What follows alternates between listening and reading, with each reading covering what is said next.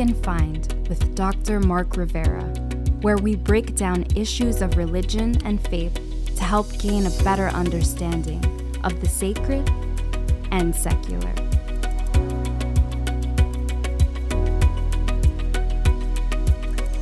In this episode, we'll explore the impact of dogma on spiritual growth.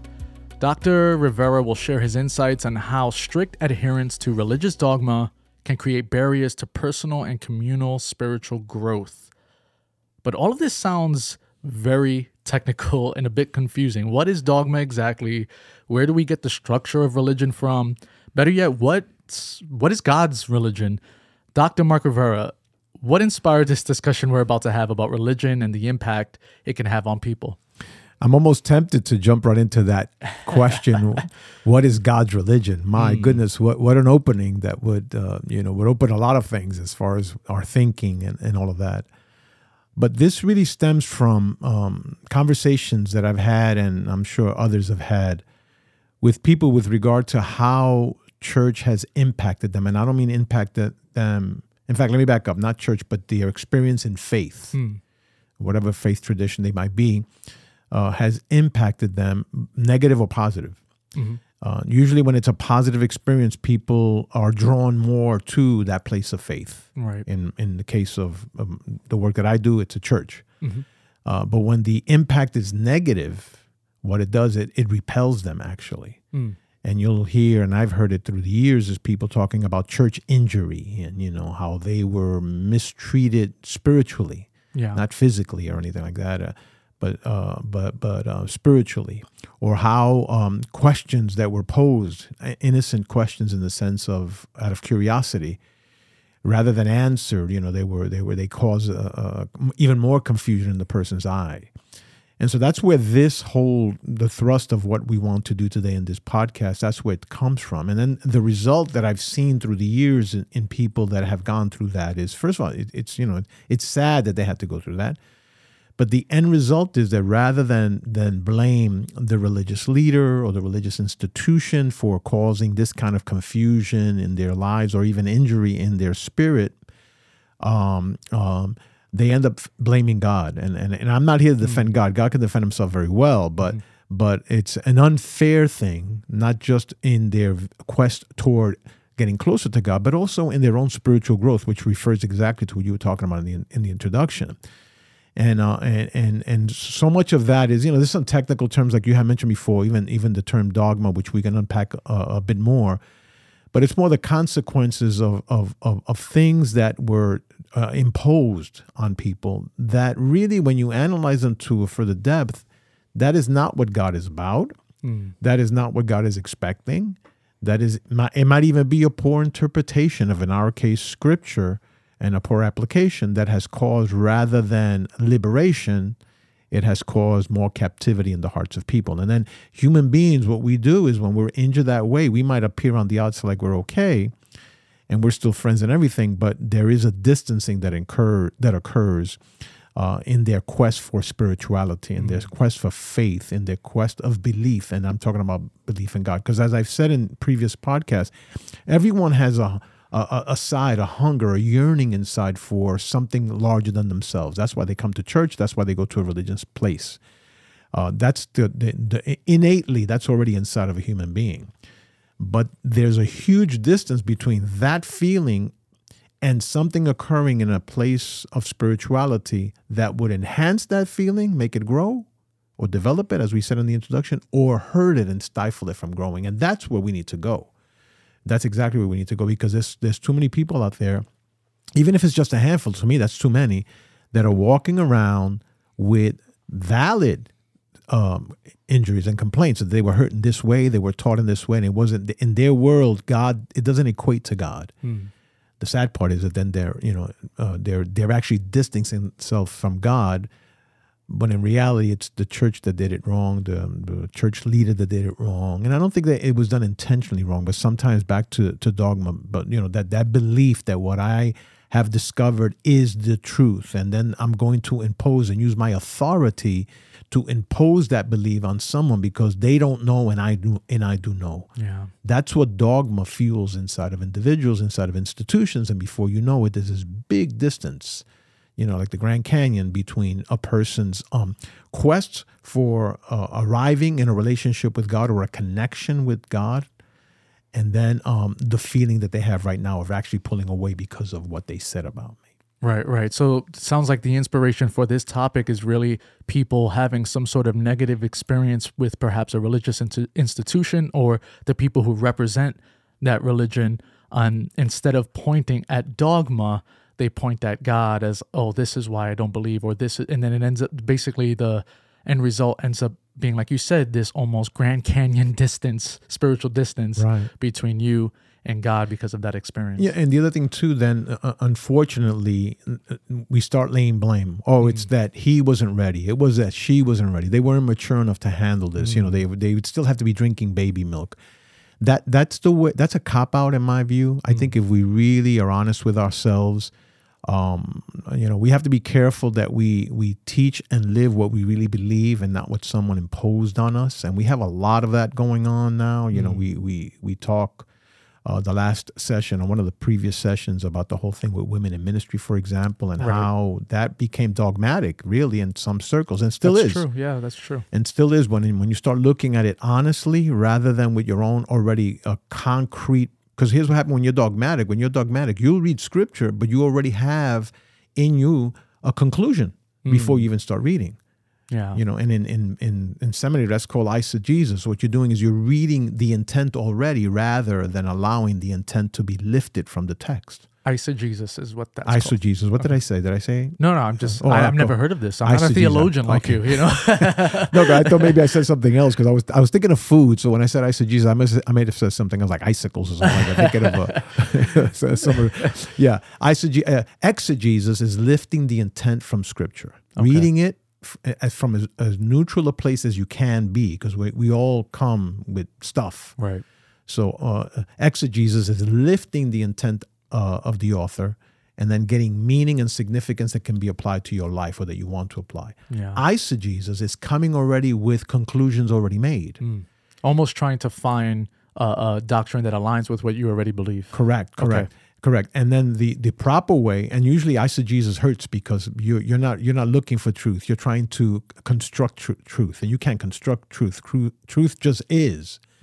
And so when you're reading scripture, you can't go in with intent. You have to come with a neutral place. Now, that's a hard discipline. It sounds easy when I explain it like that, but it's a hard discipline to have to not read. For example, if I'm reading scripture, or any one of us, we can't read it from a male perspective. We can't read it from an urban perspective. We have to try and neutralize those inclinations because otherwise we're going to then interpret the text that way. And it's very difficult. It's easier to explain it, but hard to actually practice.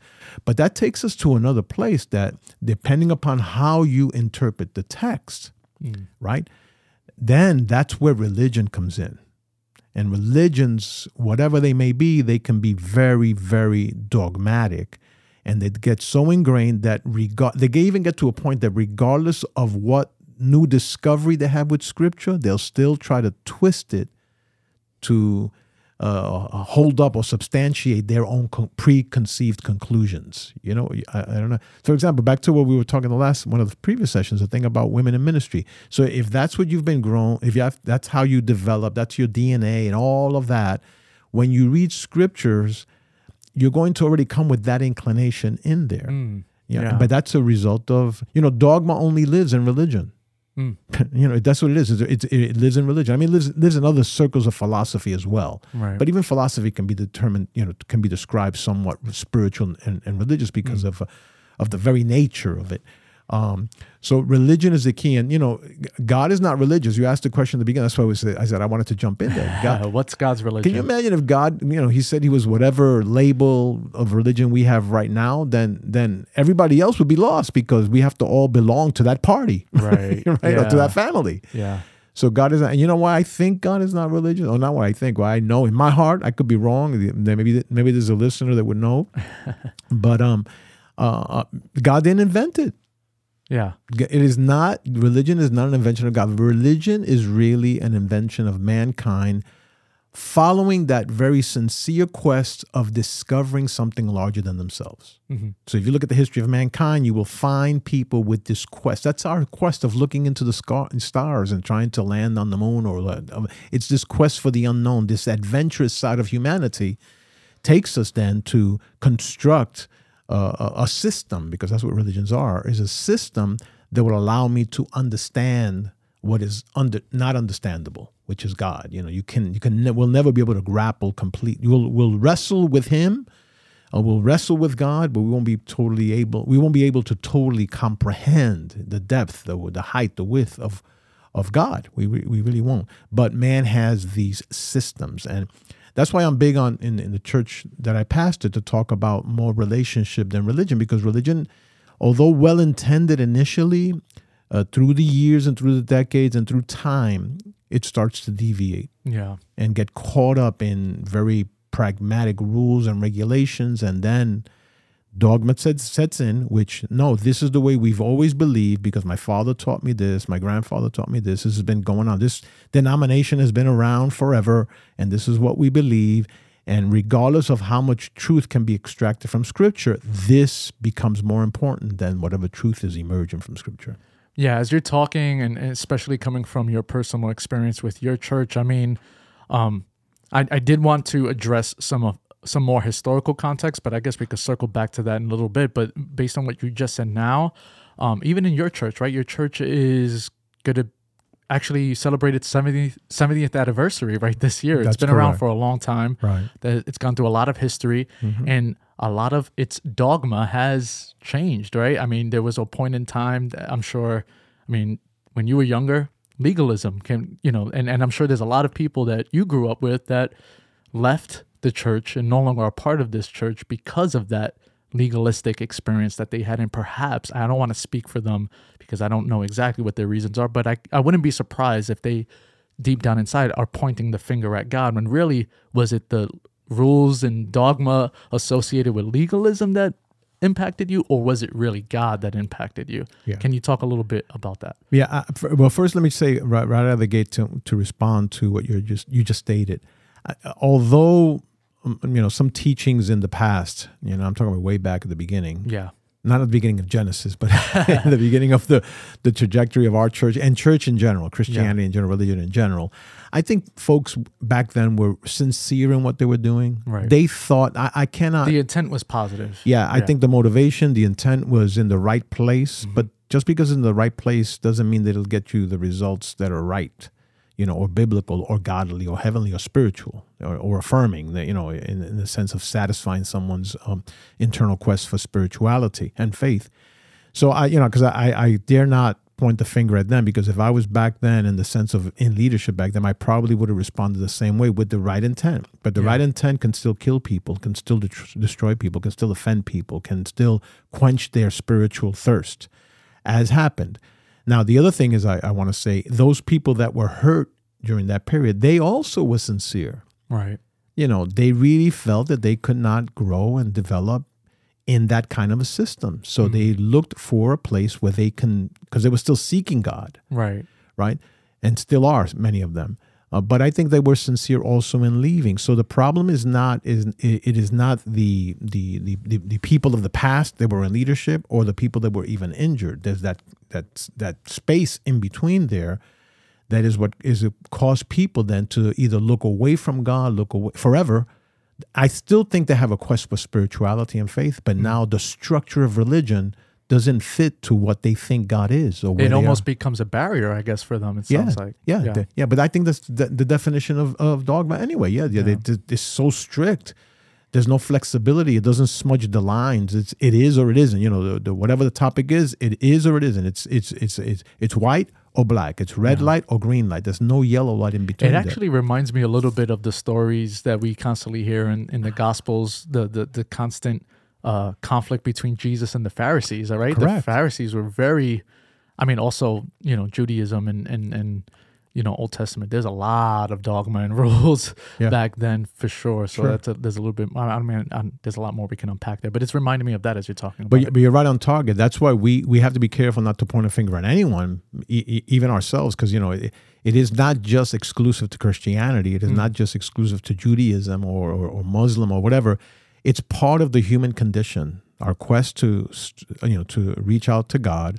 Everyone thinks they have a patent and a copyright on truth, but no, God would not do that. He would not deposit truth, absolute truth, in any particular religious system. I'm trying not to say religion, but in any system, right? Yeah. But some people feel that they have, the full gospel, the complete truth. I don't think anyone has that. I really don't. There's still, soft spots in there. But the danger is dogma causes people to dig their heels in and no, I know the way. I know the way it's going to be. And meanwhile, they don't stop for a moment to, I think about the guy on the cross, right? We're in Lent right now. And the guy that the Lord tells him, today you will be with me in paradise.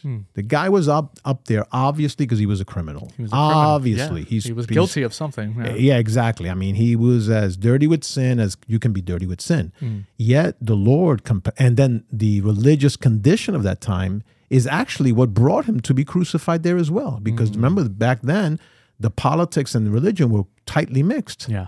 So even Jesus himself, he was a religious leader, but the religious leaders, in a way, technically didn't crucify him. It was a political system. Right. I would argue that it's a combination of both that ended up becoming the judge and juror for an executioner for Jesus.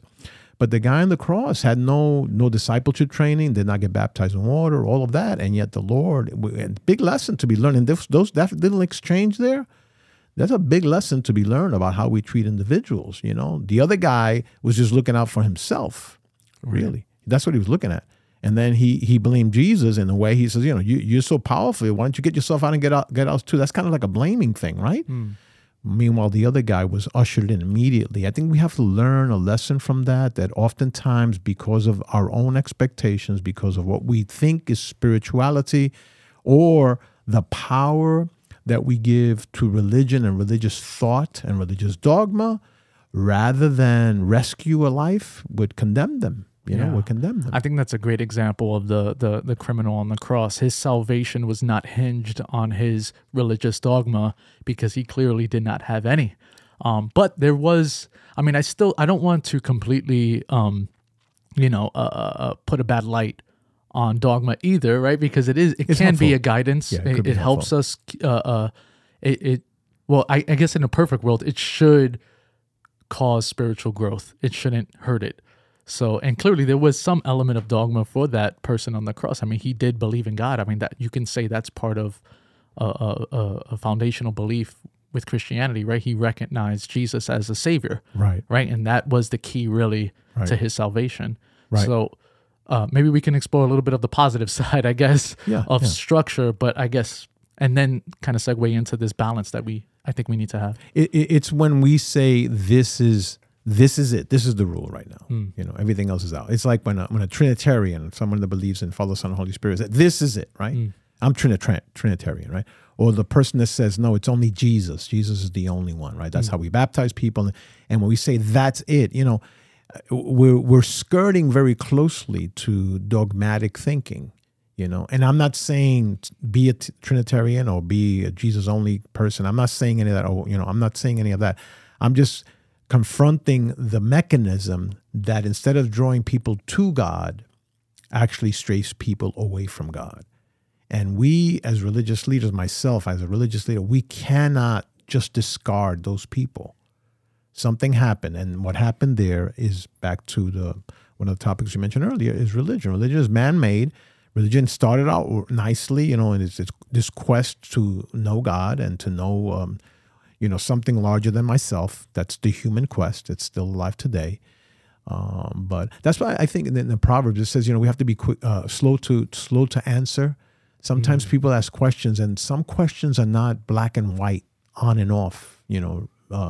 Red and green. Some questions are there to be pondered. Yeah. To be pondered. And so often we go too quickly to answer someone's question, or we don't really understand where the question is coming from. Because that's another thing. What brings the person to that kind of question. You look at the thing of people saying, well, why is there so much evil in the world, and why is it so terrible? Right now we have these stories happening in the news and all that of people that they aren't just bad, they aren't just criminal, they're just downright evil. Yeah. I mean, what kind of God will allow that kind of stuff, right? That's a question. The answer to that question, we shouldn't jump too quickly to answer it. Yeah. And because when we jump too quickly to answer it, we're probably being dogmatic. Because when you go to the doctor, right? Sometimes the doctor thinks that he knows what's wrong with you, but we better run some tests first. Yeah. Right? So he'll put you through a battery of tests. It'll take a few weeks before they actually land on what the problem is and how to remedy it. Same thing happens with our, philosophical thinking and our religious thinking, that we're sometimes too quick to answer when we should just hold off for a moment. And I know I'm giving the impression to some people listening to us that I'm opening the door very wide for you to believe whatever you're going to believe. No, I have some beliefs that I have in my life, some values, and that's because you cannot operate successfully and effectively in life unless you have a system of values that drive you. Yeah. And they may be particular to you and your context, right? But they've been thought through and they apply into your life, right? So I'm not opening the door here for let's do whatever we want to do.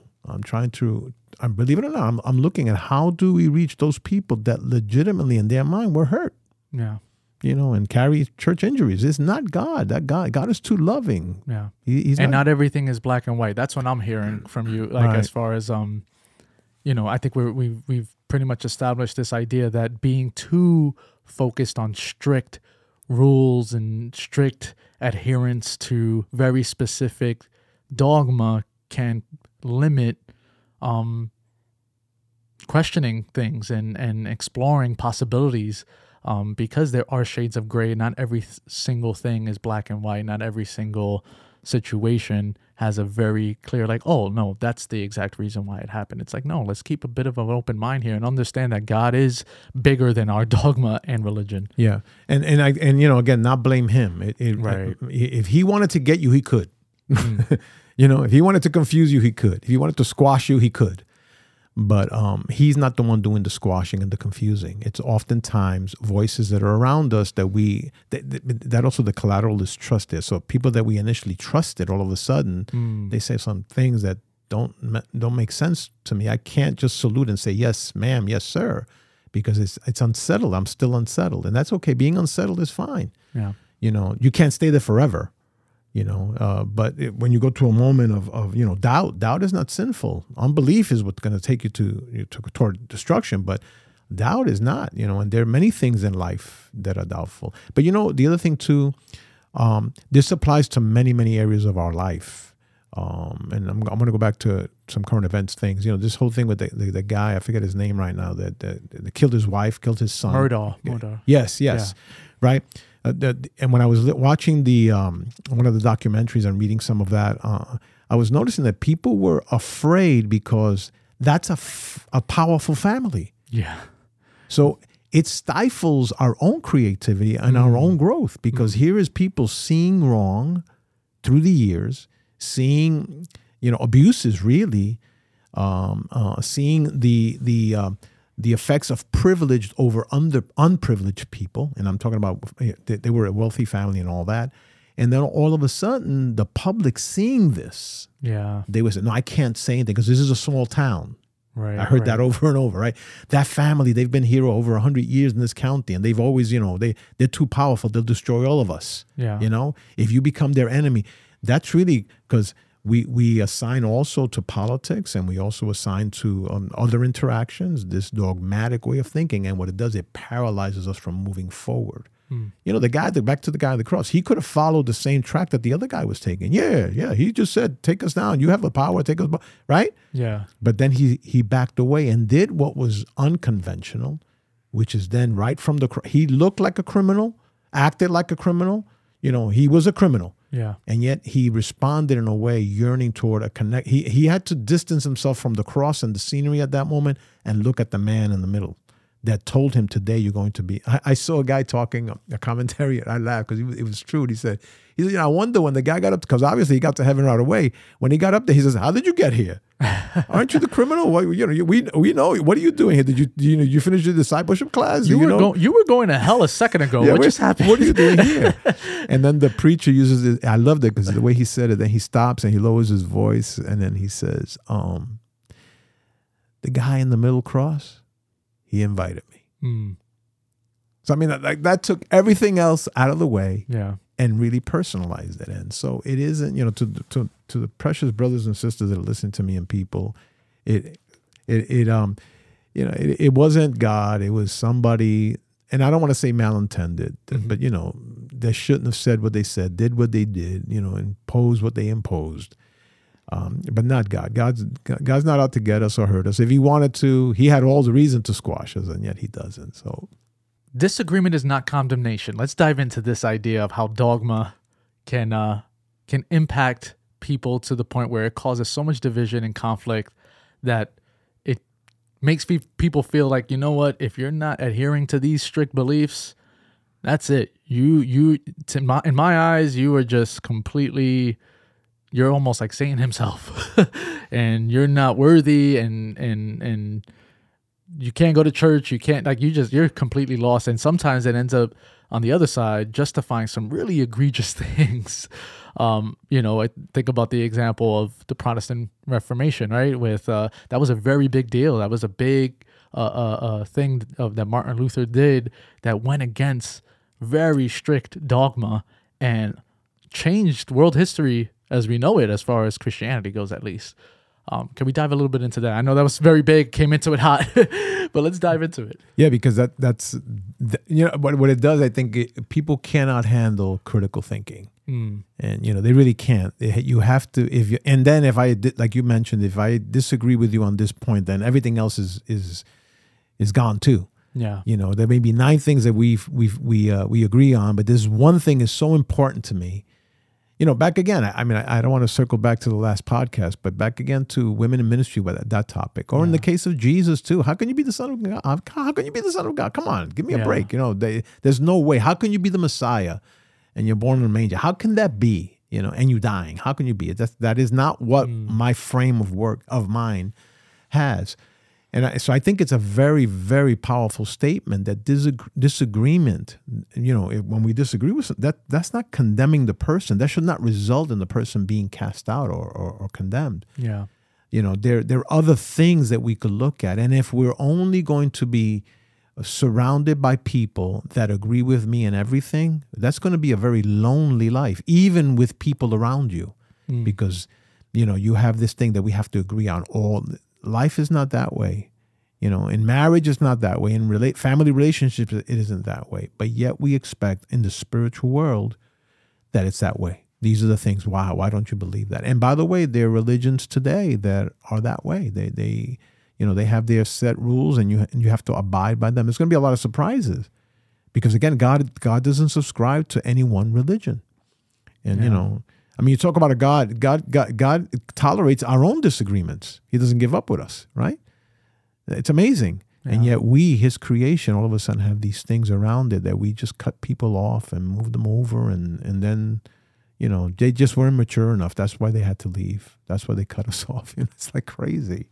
Yeah.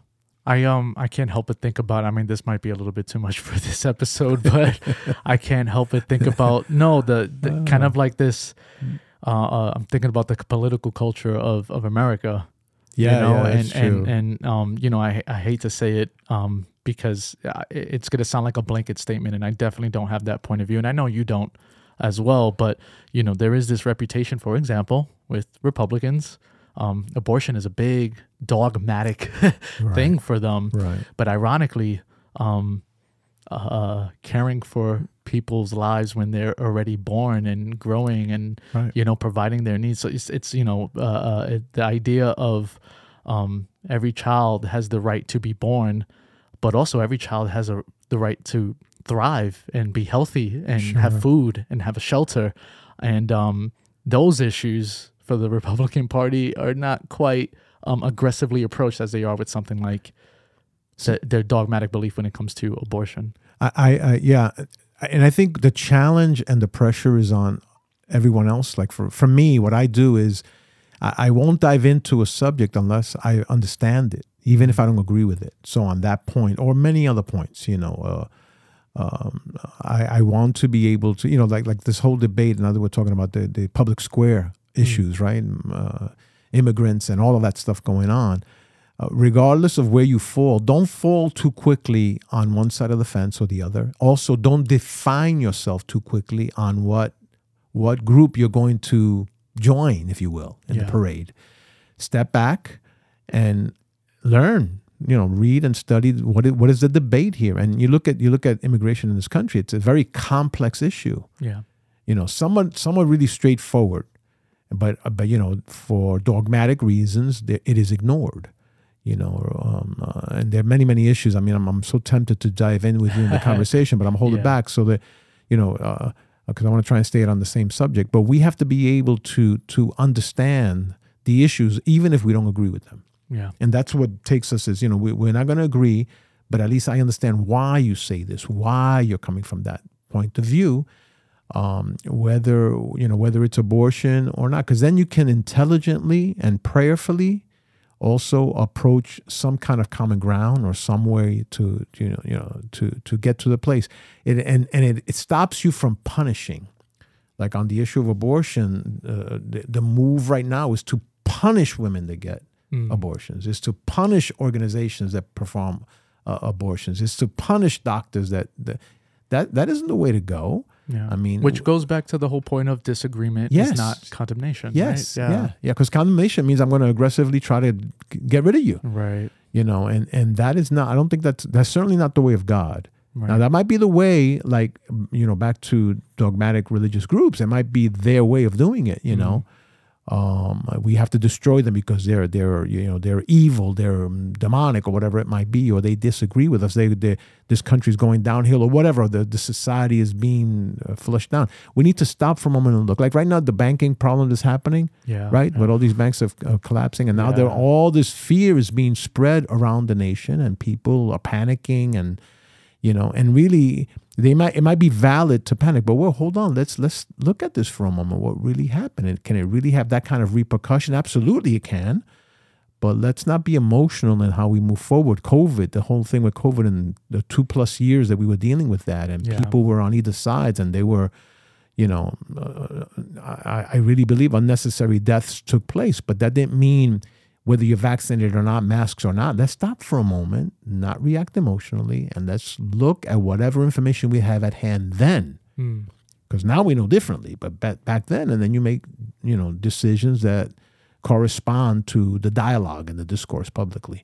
But we're too quick to take sides. We really are. Yeah. We're really too quick. And I'm talking about not just evangelicals, not just Christians, but the humanity in itself. We're just too quick to take sides, and we don't even know what we're fighting for oftentimes.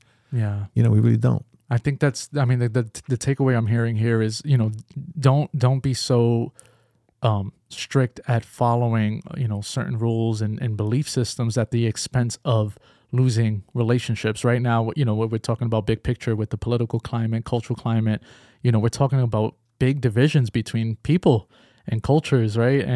But bringing it back to the personal experience that we're trying to focus on, right, with specifically religion and our experience with God, and we've kind of framed this whole episode as what's God's religion, because there are a lot of strong, very, very strong points of view on religion and what belief system you're supposed to be.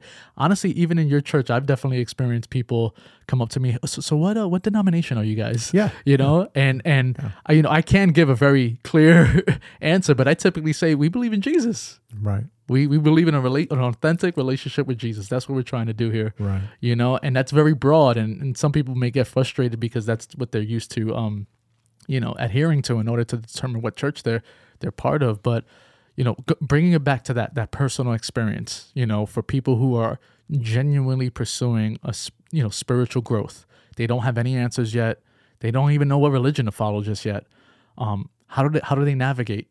And also, like you said, the inspiration for this episode, how do they also manage those past experiences that they've had at religious institutions? Well, I think what this podcast can hopefully do is to clarify for people what I stated earlier. God is not out to get you. He's not the one that causes confusion, this injury. It's human beings using their philosophy, their religious beliefs, their dogma, and we allow that answer that they gave to mark us, right? I believe back, I have to be very pastoral on this one, that the intentions were not to hurt you, but the hurt is there. Right. Well intended, the person didn't mean to pull the trigger, but they pulled it. Yeah. So and you're dead. The damage is done. Damage is done. You can't call the bullet back. Right. So, and I hate, I'm an urban pastor. That's why I use that example. So I couldn't think of anything farming New York City. in that regard. Yeah, right. So we have to get away from trying to lay blame on anyone and understand that it's part of the human condition. And I'm not soft on this. I know I'm sounding that way. I'm not. I'm trying to reconcile for some folks listening to us that God is not to blame here. In fact, blame may be the wrong even word to use, because people in between you and God, the religious institutions, the dogma, the theology that was there, that's man-made. It's going to be flawed, But everybody thinks they have a patent on how to get you to heaven, and how to get you to live right, and I don't think anyone does. You follow what God reveals of Himself to you, and you follow that in your life as best you can, and as genuinely as you can, understanding that the ultimate judge of you is God, But you have to make a decision. You can't just continue to point the finger at Him. And I believe that every vehicle, like for example, why am I following my tradition and my religion? Not perfect at all, but even with that, I feel that I can. Even pose the questions, if you will, because, I am the pastor of the church. I can pose the questions and even, submit my answer to that question. I try not to be aligned in one. There's certain things that I do not, that I will not acquiesce. Some things that I will not acquiesce. The image of God in every individual. Everybody has the image of God. So we got to treat them with dignity and with respect. I believe that's very biblical. That's what the Lord would want. To cover people with love, and exude love toward them before we try to, be judgmental on their lives. I think that's a value that God wants us to have. And that's just a few. I mean, we'll have to have a whole session on that, just that alone. But there's folks out there that have been hurting, and we have to realize that we just did. No one has the patent on righteousness, and we just have the guy. I think about it too, and I have to go back to the scene of the guys on the cross there, right? So what the guy that said when the Lord told him today you will be with me in paradise, he went to heaven as a Christian, as an evangelical Christian. Yeah, that's true. Right? What was his religion? If he had to fill out a government form, what was his religion? Right. So I mean, I think that speaks loudly of the way God looks at things. And the other guy goes condemned as a horrible sinner and rejecting the Roman road to salvation, when the Roman road to salvation was not even thought of there at the cross. Yeah. So I think we need to just, and that, by the way, that's not deep thinking. That's, I think, critical human thinking. Yeah. Those were human beings there. Mm-hmm. And the Lord said to the guy, we don't know. He might, when they were nailing the guy to the cross, that the Lord told him, today you will be with me in paradise. When they were nailing him to the cross and whipping him, he might have been cursing up a storm. And 2 seconds later, the Lord's telling him, today you will be with me in paradise. Now, I'm not saying a license to curse everybody that you want. I'm not saying that. I'm just saying let's be very realistic in the way we look at the way Jesus would look at things. He saw someone that was worthy of heaven. He says, of paradise. He says, today, not tomorrow. Let's not, well, by the way, I know a local church you can subscribe to in Jerusalem, right? Just get it back inside the wall of Jerusalem. And right there on Lonely Street, there's a church that you can go to and start your discipleship classes. No, right there. Because our striving for the eternal is not on mechanisms and systems. It's on relationship. That's what it's about. Yeah. There are no corners or rooms in heavens for Presbyterians, for Methodists, for whatever. There is just none of that. That question is not even going to be asked. It's on relationship. And we need to keep that in the forefront of our mind as we move forward. Yes, we belong, because if we don't have a system, right, we'll do crazies. And even with the system, we do crazy. The structure helps with self-discipline and things like that. Yeah, for sure. I mean, a building is built to code. Right. The elevator is built to code. There's a structure and approvals that are done to make that elevator safe. But once the elevator takes me to my floor and I go into my apartment, I do whatever I want. Right? The structure is irrelevant. Right? Yeah. So we have to realize structure has its place. It takes us from here to someplace. But along the way, there's also some flawed buildings that are built. There's also some elevators that have lost their braking mechanism and go crashing through, to the bottom, the basement floor. You know where those are. It's okay to, you may be going to a destination and maybe your car now is obsolete, the car being the religious tools that were used by man to get you to that destination. Maybe it's time to get off and get into an electric car or take mass transit. I'm using that metaphorically to get to the destination. God is not out to get you, to get me. God is not out to prove us wrong. God is not out to unleash his wrath. He did that to Christ. And we're in Lent, approaching Holy Week. That's what the whole event of the cross is about. What we should have been punished with, God transferred it over to Jesus, and we can receive that not through the dogma, the religious teachings. That helps to a degree. It really is to relationship. There's going to be a surprise in heaven when all these people that followed religion all of a sudden found out that they didn't have a relationship with the Lord. What are they going to do? So, I mean, that's my thinking along this area with religion. It has its place. It has its function. It is not. God does not belong to any religion. Neither did Jesus. I wonder if he would call it even Christianity when they later in the book of Acts, when they ended up becoming, the church was established and they went to be called what it was called. Yeah. But we have to call it something. We have to have some system that'll get us through, Yeah. That's great. And I think that's a good place for us to start concluding this episode. Any other final thoughts from you, Dr. Mark? You know what I'm discovering that and with these podcasts, every time we get to the end, there's like, I almost feel like there's so much more that we can touch base with. Even though I don't see the audience, I feel sometimes I am touching somebody's heart. Not me, the words. I am stirring somebody. So I almost feel like we should go and do another one right away. But no. I think this is very healthy. I think this is very good. And I hope that our audience is receiving the love, which motivates us to even put this together and spend the time to do this. And it's not a burden. It's actually a good exercise for all of us as well. So I want to thank the people from listening, and stay tuned. Stay tuned for the next one. Yeah. And thank you, Dr. Mark, again, for taking time to have these discussions. I know some of them are, can be a bit challenging, and also some of these topics we address we actually don't even get to a very clear black and white answer sometimes, but that's part of the process. These are organic conversations we're having, and I agree with you. I do believe that there are, the things that we're talking about resonates with some of our listeners. They're learning something from this, and if they are, I really hope that they continue to listen, continue to subscribe to your blog and things like that. This was great. Thank you again, Dr. Mark Rivera. Thank you.